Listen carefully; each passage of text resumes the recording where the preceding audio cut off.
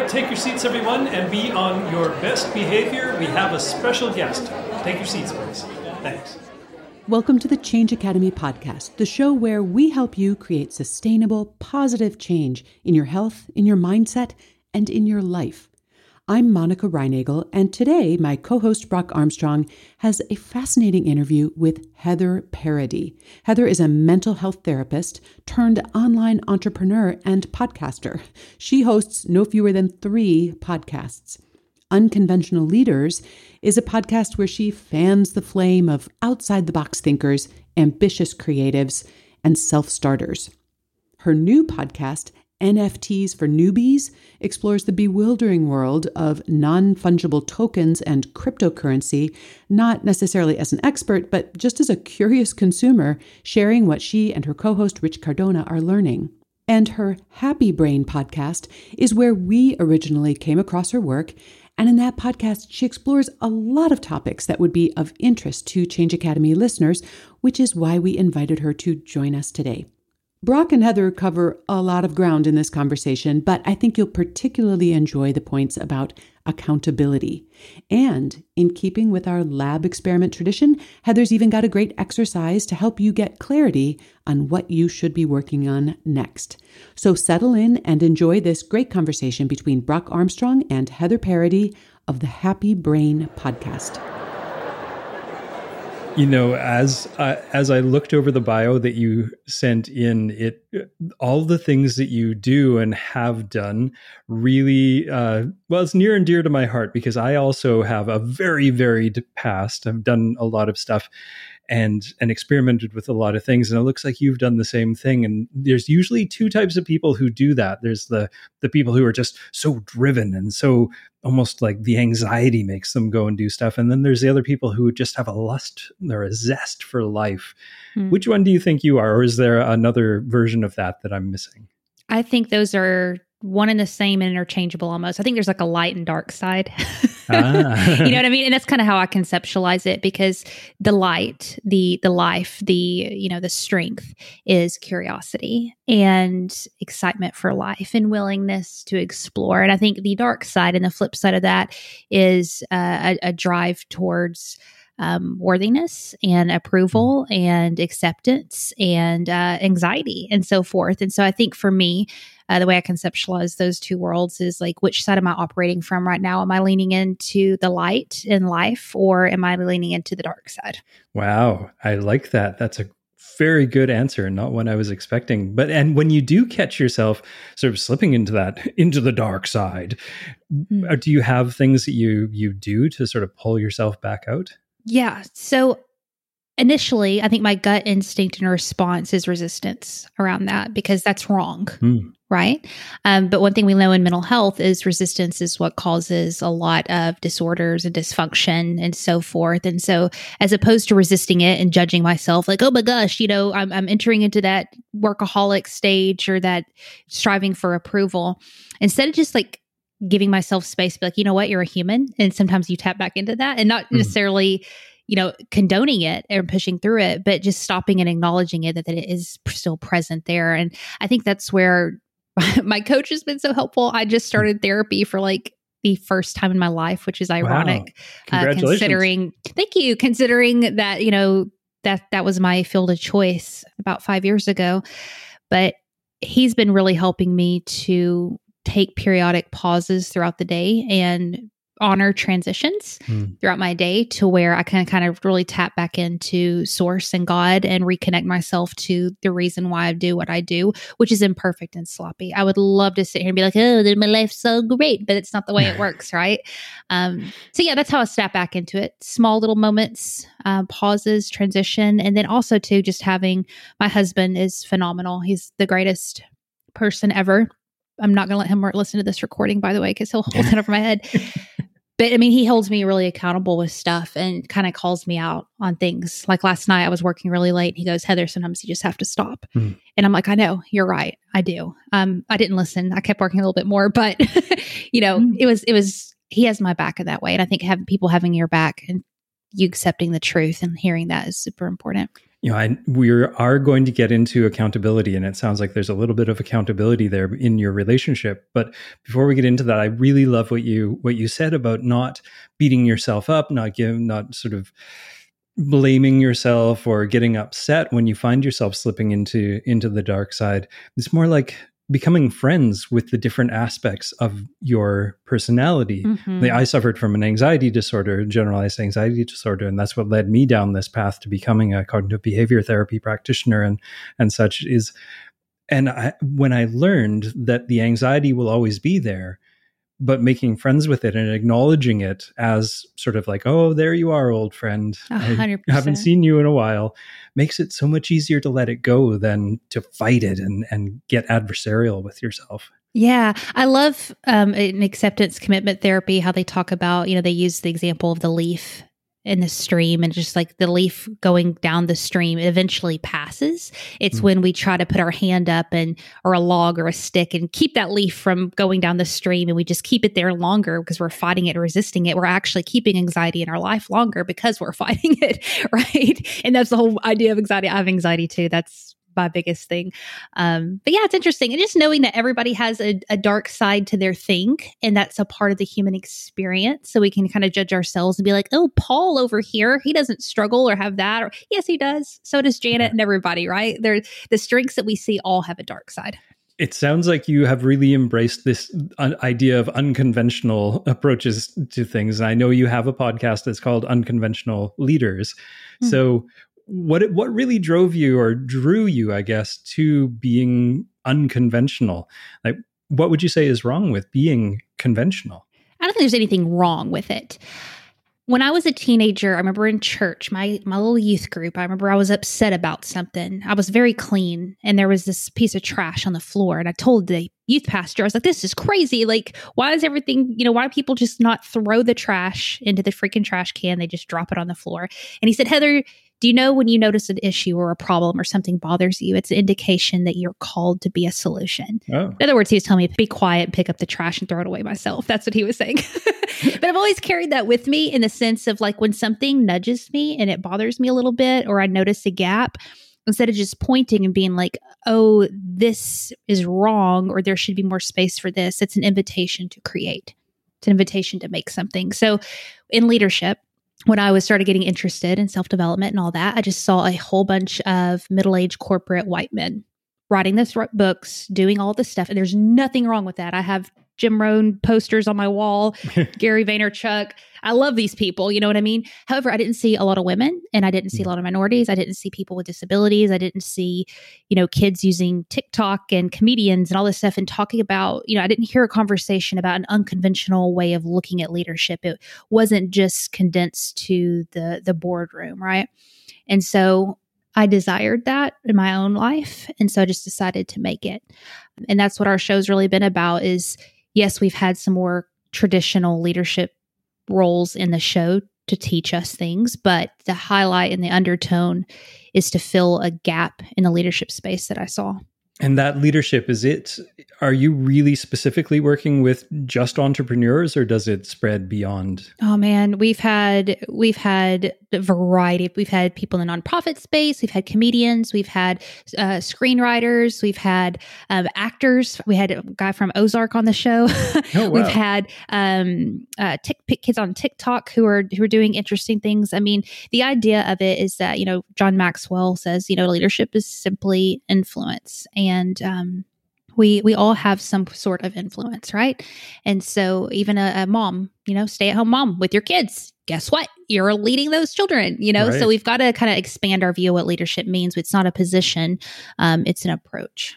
Yeah, you don't have to have CEO after your name in order to actually be a leader. No. In fact, some of them are probably the worst leaders in the world. Now, when we were talking about your husband and him trying to get you to shut down last night and just stop working, I mentioned that there was probably some accountability there because he was looking maybe to spend some time with you, or who knows what his motivation was, probably to care for you at least. So how does the notion of accountability actually factor into your life and your life as a coach and a therapist as well? Yeah. I I've had to learn how to not get defensive over accountability because my instinct is to, and I'm just going to tell all on myself today because it's the truth. My instinct with accountability is kind of a backlash of defense. Like, well, I'm working hard because of this. Or, there's something there I'm trying to protect. And I've been very curious about that lately because, we say we want accountability, but then when we get it, we want to run away from it because it doesn't always necessarily feel good. Like it could be presented in the best way. Like, I love you. I care about you. I'm here to keep you accountable. But when it's really hard, it's 5 a.m. and they're saying, hey, get up. You said you wanted to go run. You know what I mean? Like you just want to smack that down. And so I've been really, curious lately about my resistance around accountability and my instinct with it. I say I want it, but do I really want it? And am I willing and able? This is specifically accountability to someone else or an external factor. Sure. Yes, absolutely. But, like I mentioned earlier, my therapist is always saying there's an invitation to be curious here. So if there is some frustration with accountability or resistance around it, why is that? What can you learn about yourself here? And so for me, I've learned I've had a lot of ego and knowing I can't do everything myself and I need people. Accountability, dude, is a great teacher, isn't it? It goes beyond just whatever thing you're trying to be accountable to. It also is teaching you a lot about how you deal with life in general and stress. So you're almost seeing the accountability or making somebody keep you accountable sort of brings out that angry teen or that rebel life. Like, I'm a punk rock. I don't want to do this. You know what I mean? But that's what you asked for. And so again, I had somebody on the show the other day who said, in those really hard moments and the difficult moments and the stressful moments, the way you respond and the way you react, pay really, really close attention to that. Not from a shaming or a judgmental way of like, oh, I suck or I shouldn't respond this way. But it's giving you a hint and it's giving you a clue of like some underlying things that are, maybe painful or broken or hard in your heart and your life. There's an invitation in that for greater healing. Okay. So since we're talking about you, you've sort of opened yourself up here. Sure. What is the next step for you then? What have you learned from yourself and what will you change? Man, well, I'll give something tactical and specific. So let's use the working a lot, working maybe too much at times.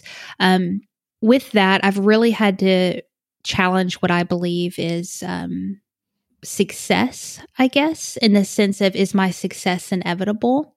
Do I really trust that I'm going to make it regardless of crazy effort? Because a lot of times I attach effort to outcome, which, don't get me wrong, I think people who teach you don't need to have effort, you just lay on the couch and eat a bag of Cheetos and sniff a incense, like, don't listen to those people. It doesn't work like that. Like, you have to work and you have to take action and stuff. But in the same sense, when we, in Elizabeth Gilbert's work, I don't know if you're familiar with her. I love her. She's helped me so much with her work in Big Magic. But when we only rely on effort, then we don't leave space for magic and miracles to come in and breathe something new and fresh in.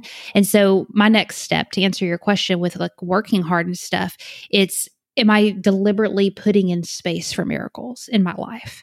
And looking at my calendar, like literally looking at it. Do I have an hour in the morning where I read and I journal and I meditate and I spend time? A lot of time my default is to get rid of my running time. My running time is very spiritual for me. It's very meditative for me. Going out for a run, I get the craziest ideas. Am I too busy to do that? Am I leaving space for miracles? So that's my challenge right now, is daily making sure that I have space for that. I think that constant busyness too can be sort of a proxy, I guess, for that busy work makes you feel like you're being productive. 100%. Even if it's not producing anything. 100%. Do you know Alfred Adler? I'm sure you do. I don't know. Dude, he was so right on. There's all these old dudes back in the 30s and 40s, I think, around the Sigmund Freud time. I think that was when it was. And they just all sat around smoking pipes trying to figure out why we were the way we were. And this dude, Alfred Adler, his idea was around inferiority, and that a lot of our psychological issues come from us not dealing with our inferiority correctly. And so it's not that we have inferiority or we don't, it's that we all do. How do we handle it? And so he talked about overcompensating. And so if your issue, like for me, my issue has always been like worthiness and acceptance. If I try to overcompensate for that, a lot of times that goes into that dark side that we talked about earlier, where I work too much or I have a lot of anxiety. But his idea was that instead of overcompensate it, we figure out how to steer that towards societal good, which is going back into that light side you and I talked about before, where I have this wound, I guess, or this fear of not belonging and not being loved or accepted. I could use that as a reason to kill myself and ruin all my relationships and work too hard and die at an early age. Or I could take that same energy and I could figure out, how can I steer this towards what you mentioned earlier at the beginning, this zeal for life and this passion to help people and find purpose and meaning in fruitful ways. And so again, it's easier said than done. Like, it makes sense. The real work is in the practical day-to-day application of that, which for me, my friend, is like constant gauging, because it's like a teeter-totter balance. Am I operating in dark or am I operating in light right now? Now, but to get back to the accountability, just to sort of put a bit of a little bow on it, I guess, is in the end, like, given everything that you've sort of learned about yourself and what you've seen coaching other people, what's the way that you're actually sort of handling your own accountability? And actually probably more interesting would be, how are you coaching people to make themselves more accountable? I've never really had too much of an issue with accountability for myself. Like, if I say that I want to do something, I normally try it and do it. And I've never, like, consistency's been fairly easy for me. I think the hard part for me has been letting go of something when it's not working. Oh, yeah. Like, I will beat a dead horse and like do something over and over and over and over again for the sake of consistency, not being smart enough to realize, hey, Heather, this just isn't working and you need to let it go. So that's been the hard part for me as far as like keeping myself accountable. I think if I've ever struggled with that, I have to come down to the root issue of like, do I really want this? And the truth is, and I think this is a little harsh, but this is what I really believe, is I believe like, if you're really struggling to keep yourself accountable to something, we haven't really dug in and really made it a deep desire enough. Right. I don't think it's an accountability issue. I think it's a desire issue more often than not. So we need to look less at systems and calendars and tracking and look more at deep soul rooted stuff within us that's saying, why am I not doing what I say I wanted to do? Right. That is something we talk about a lot on this podcast. And it's one of the things I actually saw that you had written that made me want to talk to you about accountability is, I believe you had the sentence, accountability is BS in one of your blog posts. And I was like, yes, that is exactly how I feel. Yeah. And I think that's what you're getting at with what you just said, that the accountability is just making yourself accountable or trying to be accountable without doing that deeper work is BS. You can set up a bunch of systems to force yourself into doing something, but it's not going to succeed in the long term unless you do that work that you were talking about. Well, you can't escape accountability to yourself, because even if you try to lean on a coach, or like my husband's a fitness trainer, right? I mean, people all the time hire him. I need accountability. I want you to help me, stay accountable, blah, blah, blah. But guess what? They still have to be accountable to him. And guess what? A lot of them still don't show up on calls. They don't do what they're supposed to do because he wasn't the answer. He's phenomenal at what he does. The resources are there. Guess what? They're there online free too. I mean, we have access to almost everything right now. The issue isn't information. Honestly, it's not coaches. It's not this stuff, because if you don't want it, none of that's going to work. None of it. Okay. So I think what you were just talking about there about getting rid of the accountability and getting some real clarity on what you really want to change, getting some real specific clarity on what you really want to do is much better than trying to cultivate all this accountability. So now you recently did a video, and I'll put it in the show notes, a link to your YouTube channel and this video about an exercise called the Clarity Exercise. And on this podcast and Change Academy, we like to end every episode with a lab experiment. So let's do the Clarity Exercise as the lab experiment. Can you lead us through that? Sure. So this is, if you ever thought this, and I think we all have, myself included, where you're like, I just don't know what to do. I don't know what to do next. I don't know what my next step is. We run after answers all the time. right? We want someone to give us the answer to XYZ. We want somebody to keep us accountable. And all of those are good and have their place. But one thing that's been on my heart a lot over the past year or so is, Heather, you know the answer. Heather, you are your best accountability partner. Heather, there's so much more in you, and you're not giving yourself the space to be as great as you really are, because you're falling back on these excuses that you don't have enough, or you don't have the right resources, or the right coaches, or whatever. And honestly, it's just fear and procrastination when we put our ownership that we should have on something else. So this exercise, I do it with myself all the time, where if I'm at that position where there's friction and I'm like, either I don't know what to do next, or maybe I'm intimidated, maybe I need some extra reassurance, I literally, I know this sounds a little weird, but just practice it and try it. You can do it fairly easy. Is you almost step out of your body and you imagine yourself sitting there with you. And you simply coach yourself through whatever you're walking through. Isn't it funny how we give each other the best advice and we're like, oh, Paul, do this, oh, Brian, do this, or whatever. And we don't do it ourselves. Getting the practice, getting a pen and paper, and, walking through, like right now with me, I have a certain body fat percentage that I really want to be at. And I can sit here and say all day long, I don't know what to do next. And I do that a lot. But, it's hard for me to give up, my sweet snack at night, or maybe I'm not drinking enough water, or, maybe I need to stop drinking margaritas on Taco Tuesday. You know what I'm saying? Amen. Hallelujah. No, not the margaritas. Not the margaritas. So what is it? What is my resistance around that? Like, what is my next step? And really just sinking into like seeing yourself physically as another person and coaching yourself through it, and actually having a conversation. I know that sounds crazy, but what is the next step that I need to do? But the answers are there. So just sinking into your body and asking, what is the next step for me? And being brave enough to write that down and being brave enough to execute on it. You'd be surprised what that'll lead you down. Yeah, I like that. I after I saw your video, I started doing sort of a different version, slightly different version, where I actually started talking to a version of myself who had experienced the success that I was hoping to experience. Oh, that's good. So it was future me. So future Brock is sitting across the table. Future Brock has all the answers because he's got it sorted out. And of course, future Brock and current Brock, present Brock are the same person, which is like, to your point, I know what to do. But talking to that future version of me who has experienced that success did give me, it's like, well, hey, past Brock, man, the multiverse is not a good place for me to live, apparently. What have you been trying? What has worked? What has failed? And working through it the same way that you were explaining. Yeah. We do give better advice to our friends, our loved ones, than we do to ourselves. But if you can sort of do that out of body experience, like you were talking about, it can be just so much easier to have that compassion.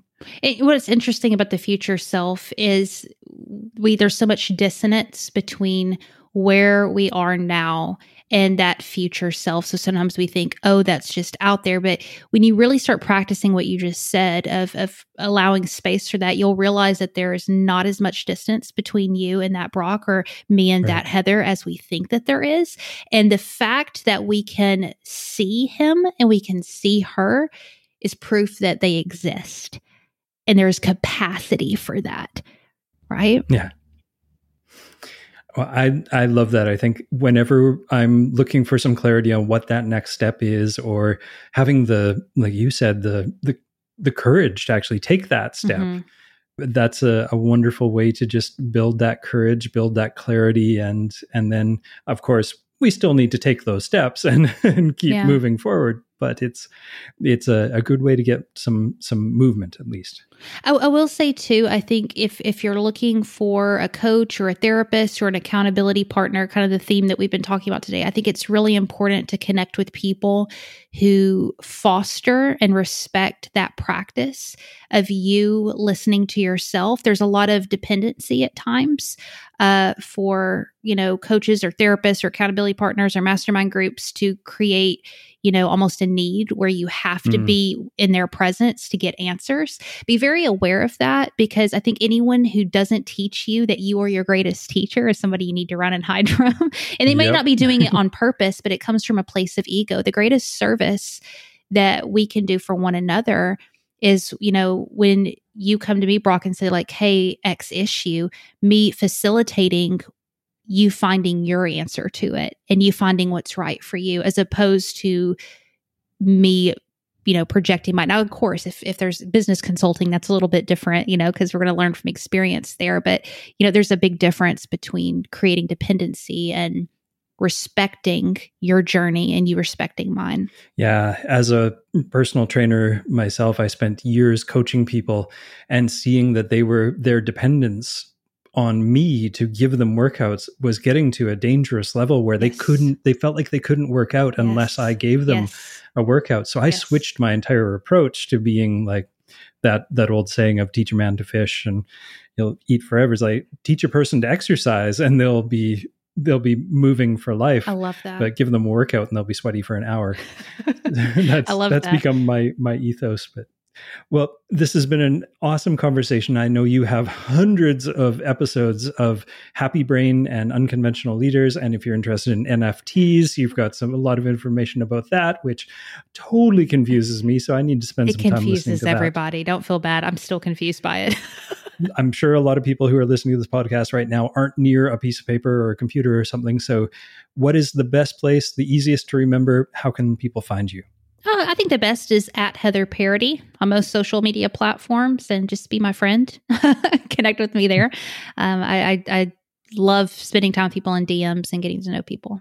And that's Parady. Right? That's right. Yes. I just wish so bad I was like a comedian, because the last name Parody, I think, is like so perfect for like a bit, you know what I mean? Or improv or something. But here I am podcasting. I thought it was your stage name. So that'd be awesome. Just start saying that. Yeah. All right. Well, thank you so much, Heather. This has been an excellent conversation. Loved it. I'm sure everyone will go and check out your podcast. Thank you so much. It was a joy and an honor. All right. Thanks, everyone. And don't forget to check out Heather Parady's podcast and social media channels. This has been the Change Academy podcast.